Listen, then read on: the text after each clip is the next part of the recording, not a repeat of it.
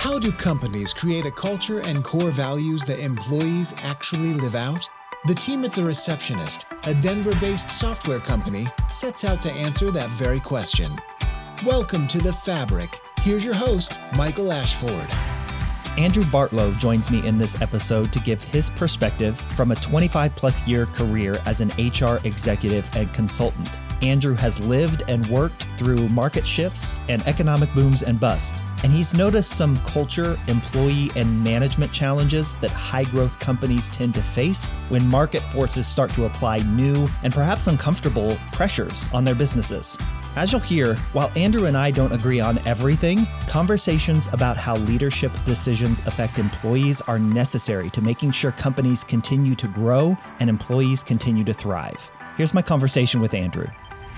I know that you have been in the HR industry for 25 plus years. I know this is a career that you chose. You didn't just fall into HR, as you have said so many times on other podcasts that I've heard you on in my own research. I'm curious, though, in all those years, in wanting to get into HR, let's start here. What's the biggest culture shift or change in company culture that you have experienced and seen over the last, quarter of a century? Wow. Yeah, it's been a long time, hasn't it? Yeah, I guess I'm old. We have the video so you can see the white wings above my ears here.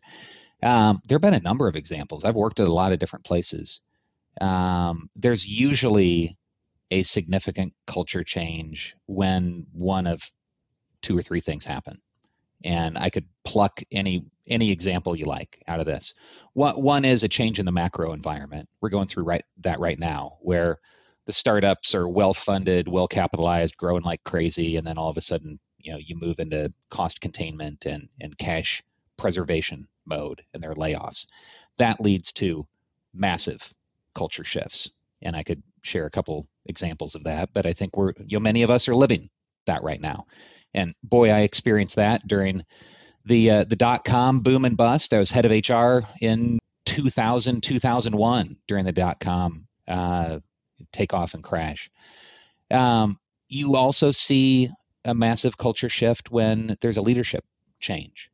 I've been through a lot of mergers and acquisitions, and when the key decision maker, when the CEO or when the owners change, the board, the primary investors, that usually leads to a directional shift and a recalibration.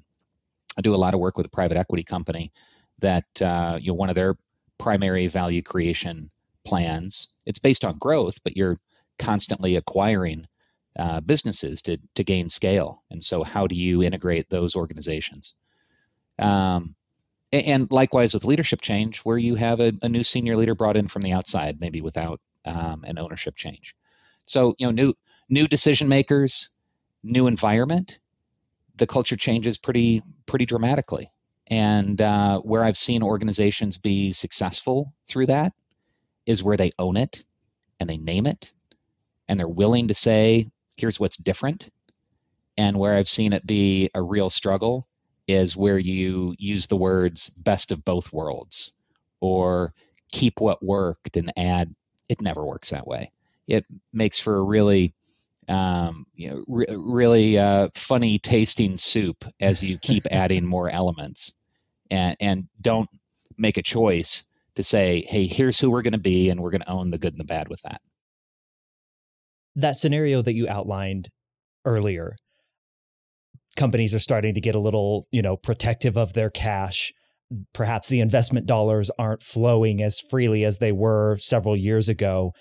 We've been pretty vocal here, and our CEO, Andy Alsup, has been pretty vocal here on this show about the situation that you just described.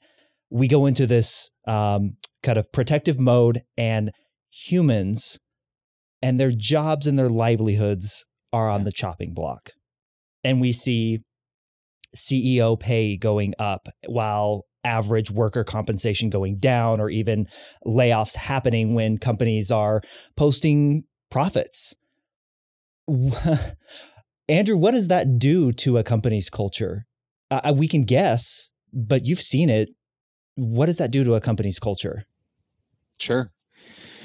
This information age where there are a lot of echo chambers that will tell you that whatever your darkest suspicions are true, leads to a lot of divisiveness. Leads to people finding the data that supports whatever their beliefs are. That sadly we humans tend to assume the worst.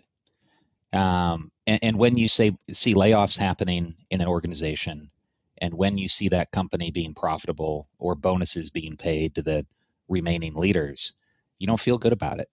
You just don't when your ability to pay your mortgage is impacted. And I'm not saying that you should, but big picture view, if a business doesn't make some of those tough decisions, they may not be in business anymore.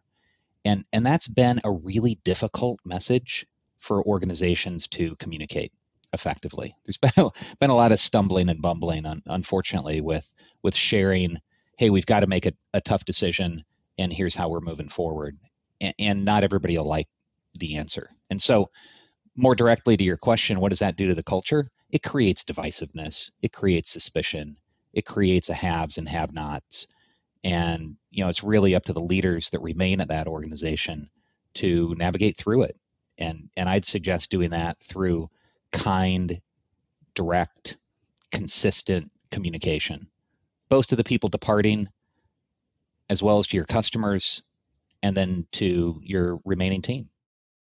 That message that you just talked about right there, what has precipitated some of these examples that we've seen where employees are fired from a 15-minute Zoom call, or even, I'll challenge you a little bit on something you just said there, Andrew, Please. in that it's really hard to say, okay, that company might not be in business.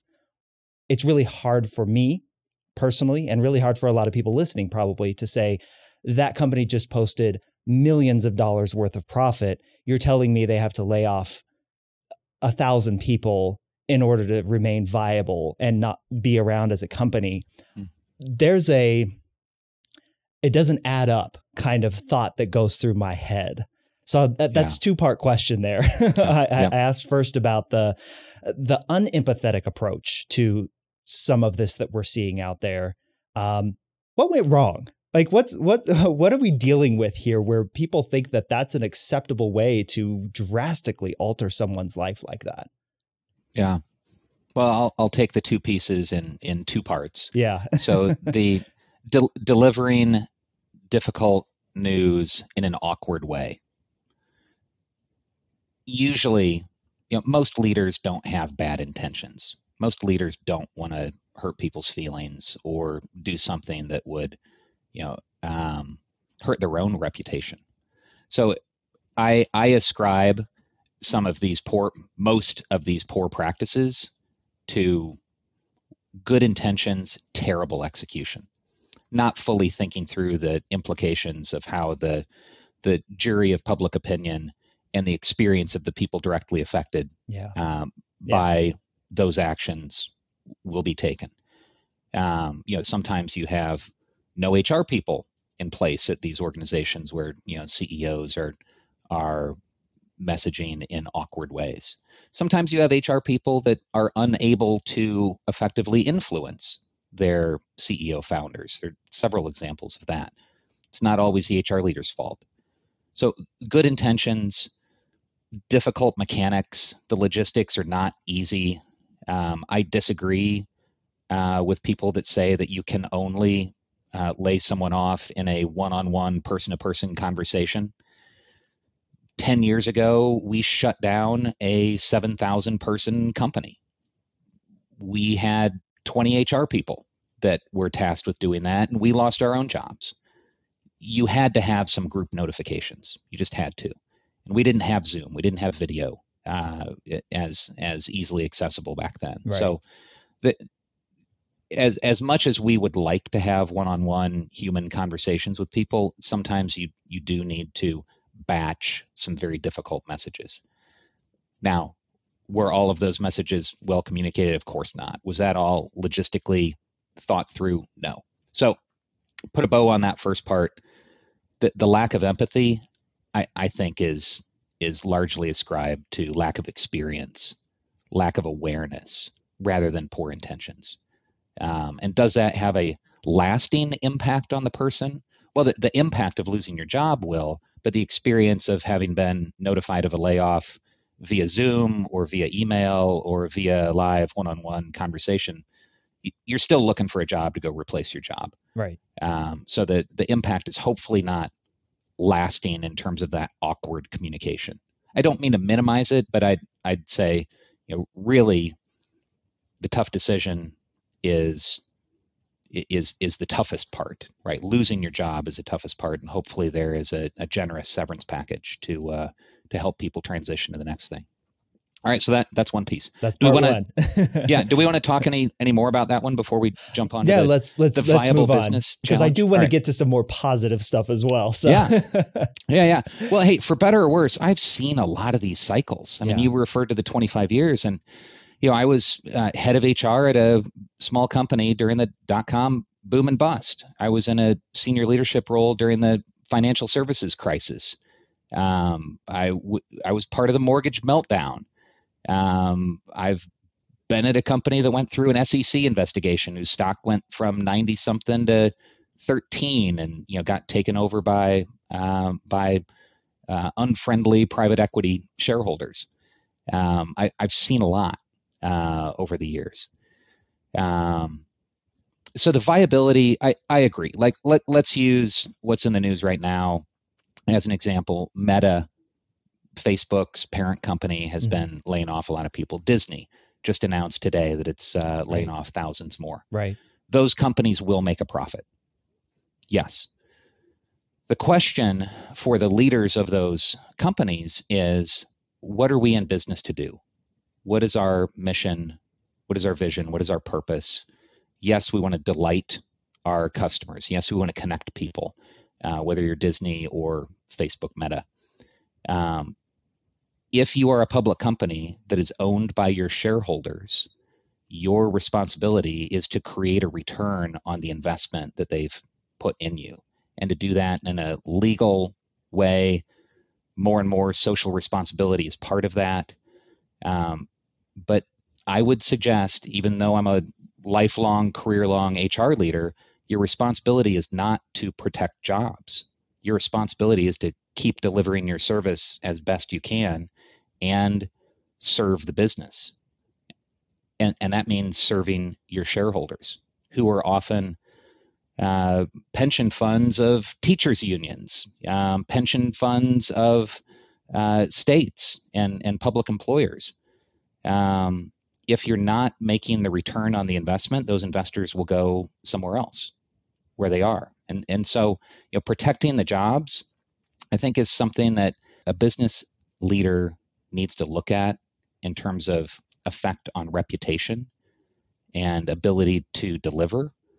But I'd suggest, sadly, it's not a primary goal to protect jobs at most publicly traded organizations.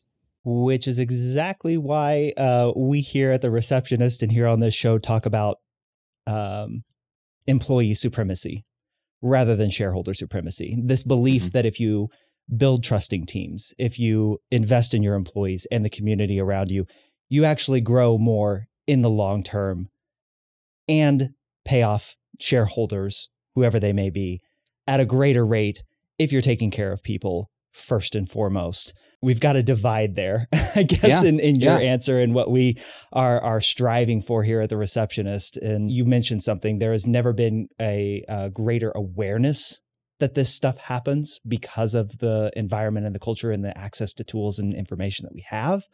But yeah, it's I'll be very honest, Andrew, that answer was unsatisfying. And I think unsatisfying for a lot of people, right? I agree. And this could be a really good topic for us to have a constructive debate about. During the 12-year bull market run and easy access to cheap capital, there has been a war for talent, and employee attraction and retention has been the dominant driver in the labor market. And so employers are looking for any way that they can appeal to workers to, pick them over alternatives and to stay. Mm-hmm. As that macro environment shifts and things get tighter and profitability gets harder and loans are more expensive, that war for talent, if it changes, is likely to shift more towards profitability and financial responsibility, potentially at the expense of appealing to the workers. And I'm suggesting that there was always an element of both, and that the meter shifts based on the macro environment. And I don't think we're there yet. Unemployment is still very low. Right. But I think it's likely that we'll see a cycle, that it won't always be employee supremacy with the employers working to put employees first. I think we'll need, this is something I talk a lot about. So as you've listened to me appear on other shows, you've probably heard me talk about this. There needs to be a much more direct link towards what employers do for their workers and the financial outcomes. I think that would benefit everybody. Mm-hmm. If you have a field of dreams approach, if you build it, they will come. If you do have more programs, if you do more stuff to appeal more to workers with kind of a bottomless budget or limitless resources, and that's disconnected from the bottom line impact, once that's pressure tested, it goes away. And so I think we've used shorthand too much to support workers. We need to draw stronger causal linkage towards what we're doing for workers and the impact on the organization. That these, so I'm understanding you correctly, that these things that we're doing to gain employee trust, to create well-performing teams that feel secure in their jobs, that creates better, more sustainable, more profitable companies. Because obviously, I mean, like, I totally agree with what you mentioned earlier. The point of business is to make money. Am I characterizing kind of what you were getting at right there in an appropriate way? I think that's fair. It's there's definitely a rational linkage between treat people right and they'll trust you and they'll want to work for you. But when you start applying dollars and headcount and hours to that, there's a point of diminishing returns. There's limitless investment without necessarily more return. And so where do you find the axes crossing where it makes sense for the business to do one more thing, or maybe it doesn't make sense for the business to do one more thing? Yeah. So I'm saying it can't be based purely on belief. It's got to be based on thoughtful decision making if you're undertaking any sort of major employee program. What's the phrase we all heard in like elementary or high school math? Show your work, right? Make sure we see the work, right? Yeah. I want to talk to you about some high growth. You've worked with a lot of high growth companies, and you define growth as, well, I'll let you describe it. How do you define a high growth company? Yeah, I describe 50% headcount growth year over year as being high growth. And so earlier you were talking about perhaps a lack of awareness from leaders to understand how their decisions or how the way they relay information, how that will be perceived, how it will be received by their employees. I'm wondering this point, in a lot of those high growth organizations, you often see, of course, top performers moving into management roles. Yeah. However, there's something, and a lot has been discussed and written about that, Andrew, but there's also something that I'm curious about if you've seen, which is the manager who's already in a manager or a director role, where they're overseeing a group of people, perhaps, but they're in the weeds. They're also in the day-to-day. And then all of a sudden in this high growth environment, they go to, I've got to be much more high level, strategic. I've got to pull myself out of the day-to-day. What have you seen that can help someone in that type of role, where they are a daily contributor and a manager, move into more of that strategic, high level, operational tier of management. Have you seen Yeah. much attention paid there? Not as much as probably should be. The question is, how do you elevate? How do you move from being a player to a player coach to a coach, maybe to a leader of leaders, or leader of managers? So much of that is awareness that that's what's needed. That type of behavior and contribution delivers your best and highest contribution to the organization and your team. Patrick Lencioni, author of 5 Dysfunctions of a Team, has a great 2-minute video on team number 1, where you talk about setting the organization as a whole, that executive team is your number 1 focus versus your functional group or your department. Because if you don't work cohesively with your executive team, your functional groups will fight, I think his words are, bloody and unwinnable wars with each other. So you've got to get aligned on what you're trying to accomplish. Yeah. And heck, I'd suggest, maybe to simplify it massively, as a leader or manager of others, perhaps the most important thing you can do is decide what your team will work on. Decide what your team will work on. Give some clarity over priorities. If you're just passing down all the many things that your organization wants to do without, thinking through and metering and filtering and making it really clear who will do what, then you're not helping them. You're just increasing the pressure. So your role as a leader, strong opportunity to build more awareness, is around prioritizing and aligning your team.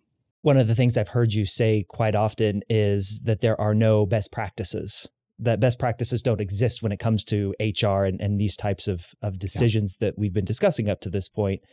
So as we begin to wrap things up here, Andrew, help me out. How does a manager, perhaps a new manager in a high growth state or a high growth company, begin to make sense of their world?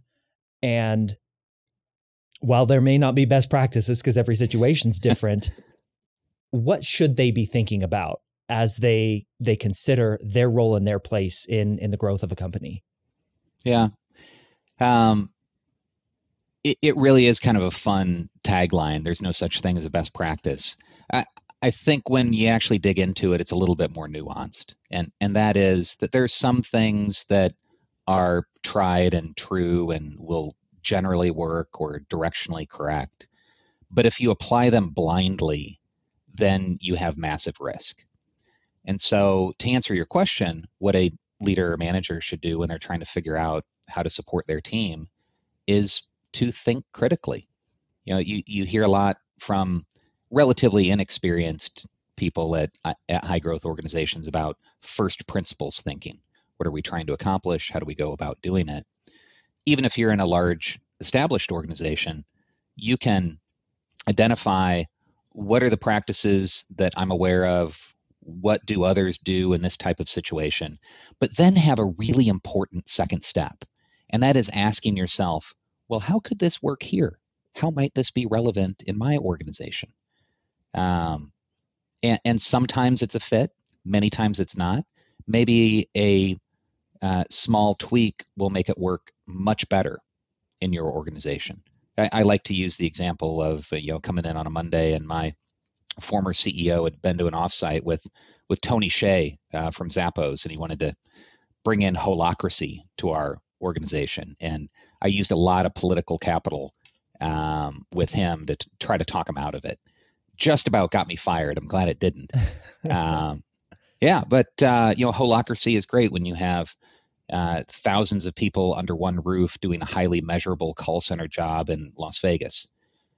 Holacracy, which means that you don't really have managers in your organization, is much harder when you are in a subjectively measured role or not measured very well at all in broadly distributed sense with a bunch of knowledge workers. It's different. So you probably need more people guiding your team. So is holacracy good or bad? It depends. Could you use that as a practice in another call center and it might work? Yeah, maybe, much more likely than in a broadly distributed, disparate team. So to put a bow on it, apologies for the long answer. Oh, you're fine. Apply that really simple but critical second step, and that is the critical thinking of how would this work at my organization? Don't just blindly use somebody else's playbook. I like that. Very good. Well, Andrew, this is the Fabric, and Fabric actually stands for our core values here at The Receptionist, which are fun, authentic, bold, respectful, innovative, and collaborative. And I ask all of my guests as the final question, which one of those resonates with you, or which one do you feel is most to the work that you do is most important, perhaps, to the work that you do in helping companies kind of solve their HR challenges? I really appreciate that. I'd say bold. Maybe to no surprise, I think being willing to take a stand, authentic also appeals to me, but being willing to take a stand on what works for you, on how things work, show your work, explain your thinking. And I think especially in the HR world, we do ourselves and our organizations and the people that work there a much greater service if we were able to more clearly describe why we are pitching for a certain idea or pushing back on something else. It's not always about compliance. It's not just about making people happy. It's about the impact on the organization as a whole. And so be bold, be clear, be authentic along the way. And I really appreciate the opportunity to talk with you today. Wonderful. Thank you so much, Andrew. I appreciate it. Thanks, Michael. Thank you so much for listening to this episode of The Fabric. Our show is hosted by me, Michael Ashford, Director of Marketing here at The Receptionist, and produced by our creative manager, James Jordan. If you want to see a video version of the show, jump over to thereceptionist.com/fabric, where you can watch episodes of all of the content that we've put out on this podcast. You can see our bright smiling faces, and you can see what our studio looks like as well. If you'd like to give the Receptionist for iPad visitor management system a try in your office, jump over to thereceptionist.com/free trial and give us a test drive for 14 days with no credit card required. See what you think. Until next time, take care.